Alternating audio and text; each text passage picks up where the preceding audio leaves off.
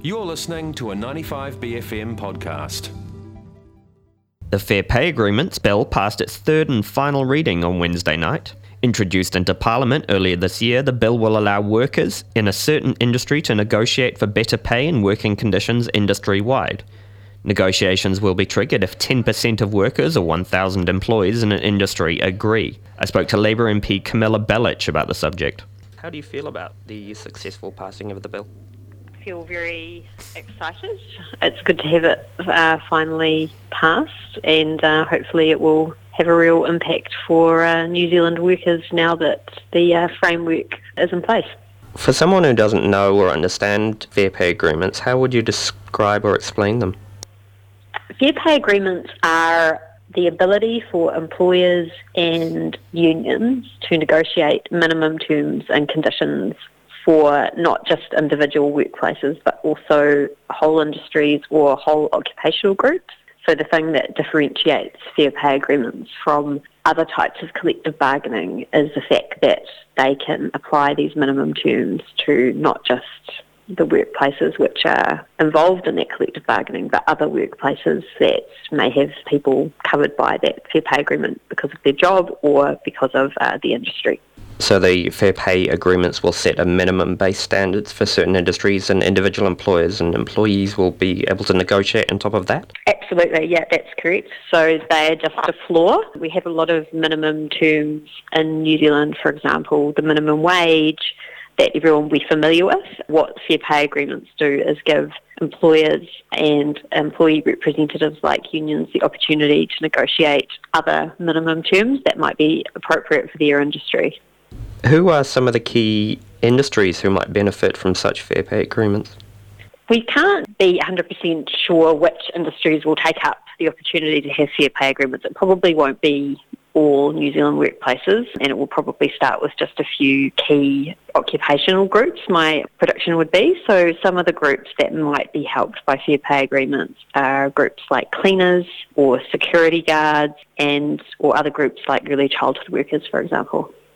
Has New Zealand ever had such a collective bargaining style? Like methods, have they ever been in place in the past? Yeah, New Zealand used to have an awards system where there were different, effectively awards, so not exactly the same as fair pay agreements, but terms and conditions that applied across industries. So we have had a similar scheme in the past, and other countries, including Australia, do have a similar system where they do have minimum terms and conditions that apply to occupational or industry groups. So they're quite common worldwide. Would you say New Zealand is a little bit far behind on this regard? Well, I think that we've seen other countries use them very successfully, and I think they are a really good way to prevent the race to the bottom with terms and conditions. They mean that employers have to compete on things like quality and innovation rather than on just who has the lowest wages when they're bidding for contracts. So I think that will be a positive thing for New Zealand, and also a really positive thing for good employers too. How would you respond to National and ACT's criticisms of the bill and the fact that they said they would repeal it if they get into government next year?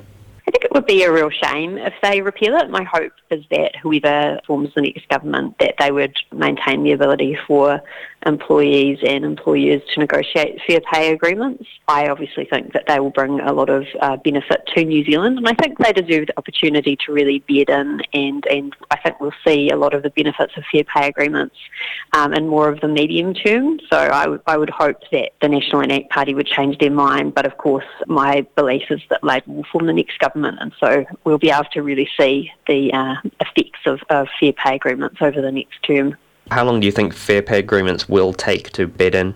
Well, they have to be bargained, and the bargaining process for fair pay agreements will be slightly more complex than a normal collective bargaining process. So I imagine that the bargaining and negotiating and the finalising and ratification of fair pay agreements will need to occur prior to the benefits of them really taking effect in terms of the minimum terms and conditions. So we really need to see some fair pay agreements ratified and in place before we'll be able to see the benefits that will flow from them, and that will take some time. And it should take time as well, because it's important to get them right, but it's not going to be an immediate impact on those sectors that are interested in negotiating fair pay agreements.